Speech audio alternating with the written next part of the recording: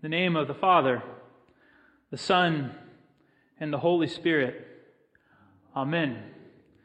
Before I get questions after service or from those who are watching on live stream, yes, my new notebook does have a picture of a skeleton smoking a cigarette.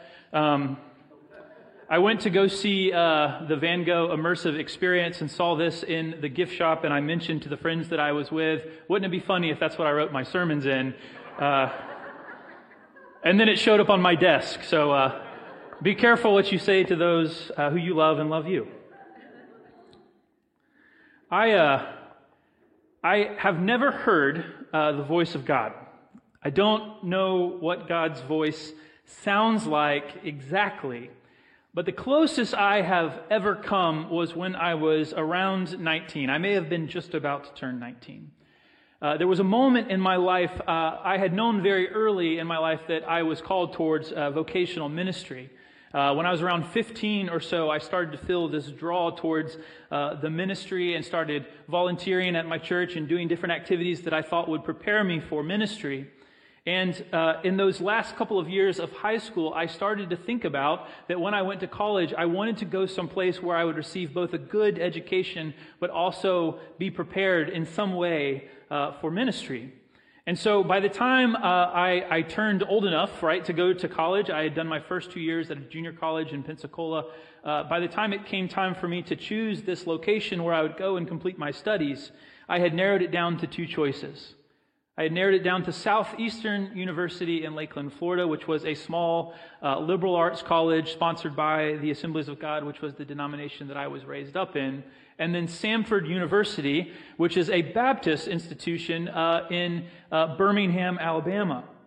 Now, Samford was much bigger. It was a much more traditional kind of college, and I kind of had my heart and my eyes set on that school. But when I went to Birmingham with my parents to visit the campus, that night in the hotel, I was laying there in my bed, and in the darkness, it was like so clear to me that I did not belong in the place where I was at, that I needed to go to this other school. It was maybe the only time in my life where I've looked at a decision and said, this is the only choice. And so I did that. I made that choice, and I went to school at Southeastern University. And I signed up for this program called the Collegiate Master's Corps, which was a program where you would go not only study, but you would also be placed into a field education parish. And you would spend your time there in that school working in a part-time ministry capacity. And this group, about 50 of us, arrived early to prepare the campus for the arrival of the rest of the students. And I remember on the day that I arrived, I was given a little gift bag, a swag bag, if you will. And inside there were these little trinkets with, the logo of the university plastered on it. A little cup, right? So I would have something to drink from in my dorm room. A pen for the copious notes that I would be taking in class. A notebook so that I would have somewhere to write that did not have a skeleton smoking a cigarette. And inside of that cup there was a t-shirt in a tight roll with a rubber band around it. A blue t-shirt. And I remember taking it out and removing the rubber band and putting that around my wrist. You know, remember when everyone wore rubber bands? And I undid that t-shirt and held it up, and on the front side was the logo of the school, Southeastern. And on the back of the t-shirt, two words in a huge, bold font: Be salt. Period. Be salt. At 19, I loved this. I loved this t-shirt. I wore it all the time. For me, it spoke to me about that faith was not just something that you do, but it was an identity that you took on. It made you a brand new person. Be salt. I loved this. It spoke to who I wanted to be and who I felt called to be in the world. And I spent 2 years at that university. And to my best recollection, despite that it was the university's motto, and I heard it in sermons, and I heard people say it in the hallways, it was involved in the zeitgeist, the conversation that was happening there in the university. I heard it so many times, but not once do I remember anyone in practical terms explaining what that actually means. How do we be salt?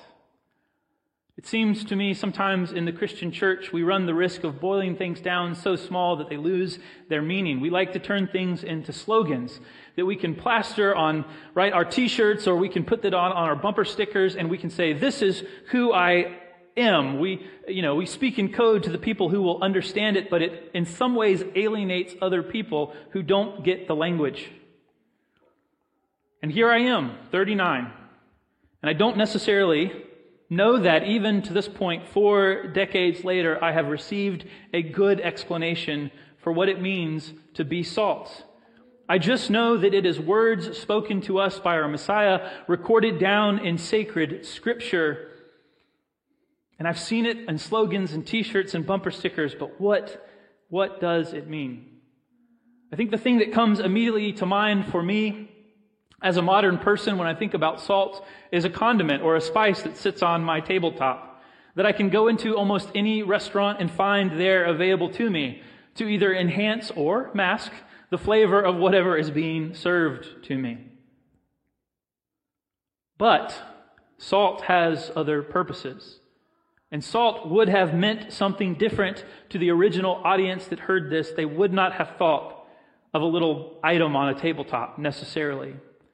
Perhaps the thing that is most immediately available to us this morning, a different purpose for salt, is for roads. Just this week, we had salt put on our roads to help them be more safe and to do away with the ice that we had received overnight. So there, just one hint that salt has many more purposes. But in the ancient world, salt had very practical purposes. Salt was involved in the making of pottery and of soap, 2 things that were vital to the needs of people living at this time. But even more important than these things, salt had to do with preservation. Salt made food that was otherwise seasonal able to be eaten year-round. It opened up the menu. It created a world where things weren't as scarce. And not only this, things could be harvested or killed in one location and they could be transported to another location safely without being spoiled. Suddenly, foods were not tied to certain geographic locations any longer, but they were available to anyone where salt could be used to preserve and transport these items to someone else. Salt at this time was so valuable that Roman soldiers were oftentimes paid their wage in salt. And you may not know this, but the word salary that we use today derives from the word salt. Because at one point, this is how valuable salt was in the world, that it was almost like money. You are the salt of the world. Perhaps this changes the way that you hear and understand this passage, because salt is not just something that has flavor, but salt is something that has great value and utility in the world. Now, light is the same way.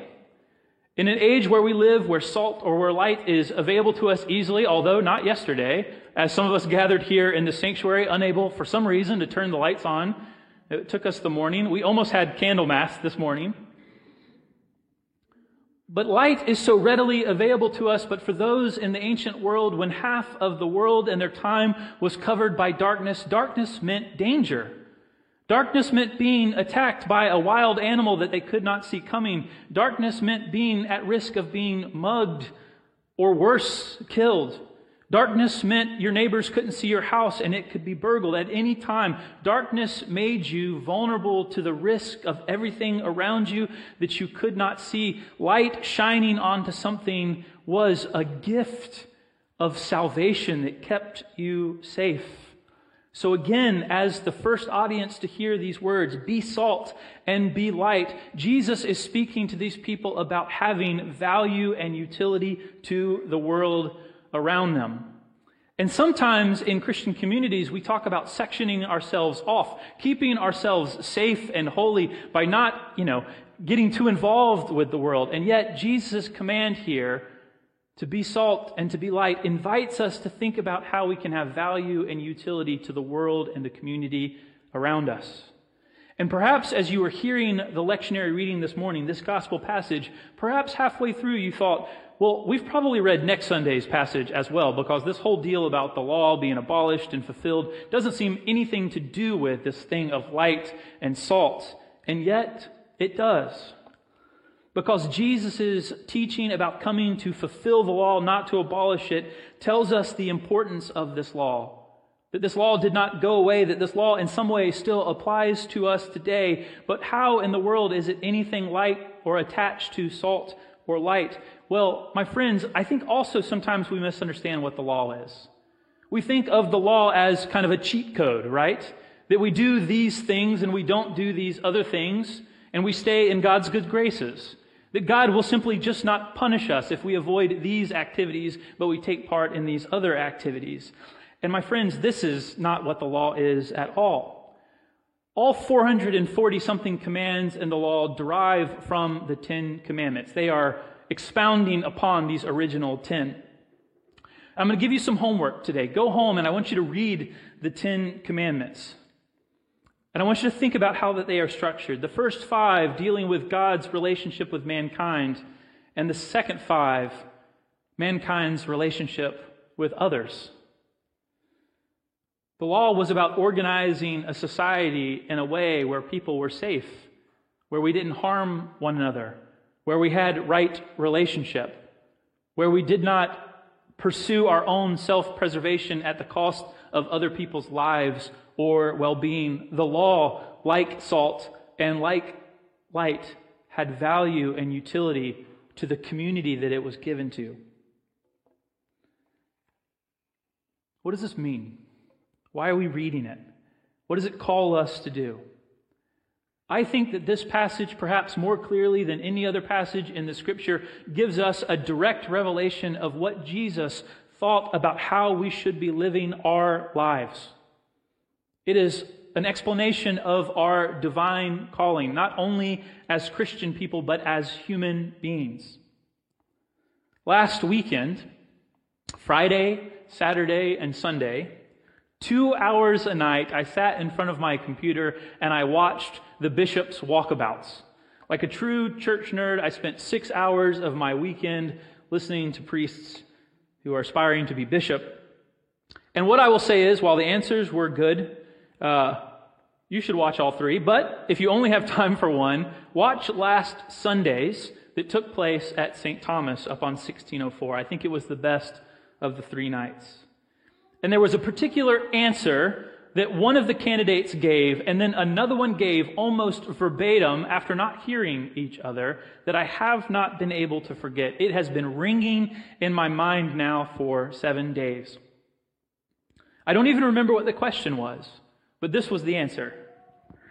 If the church tomorrow disappeared, poof, magically gone, no longer existed, would your neighborhood notice, and would they miss you?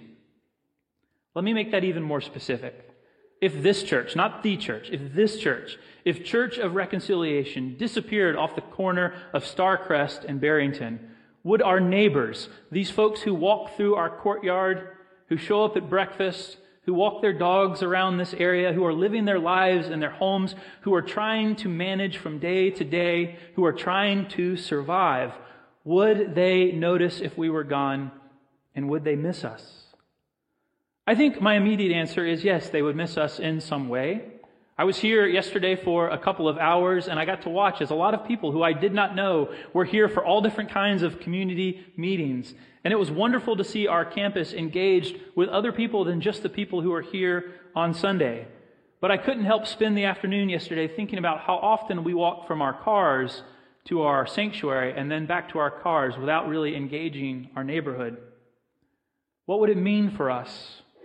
What would it mean for us to ask this question each time we planned a new ministry, each time we planned a formation class, each time we thought about offering a service? What would it mean for us to say, how can we do this and add value and utility to our community, to this neighborhood? So often we come to church because our own life is in disarray.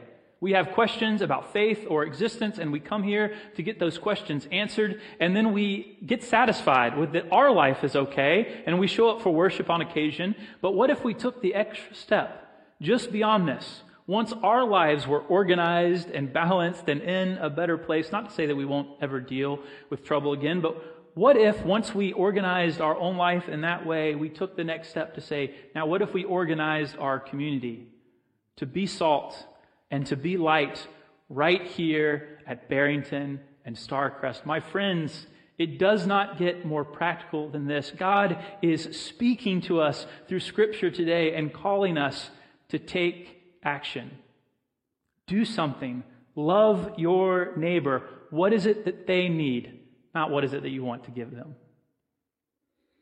And so I want for us today to hear this command again, for the first time, with fresh ears and fresh eyes, that God is calling us to be salt and to be light, to have value and utility, and to be instruments of salvation to the community that lives right here and that we are embedded in. Amen.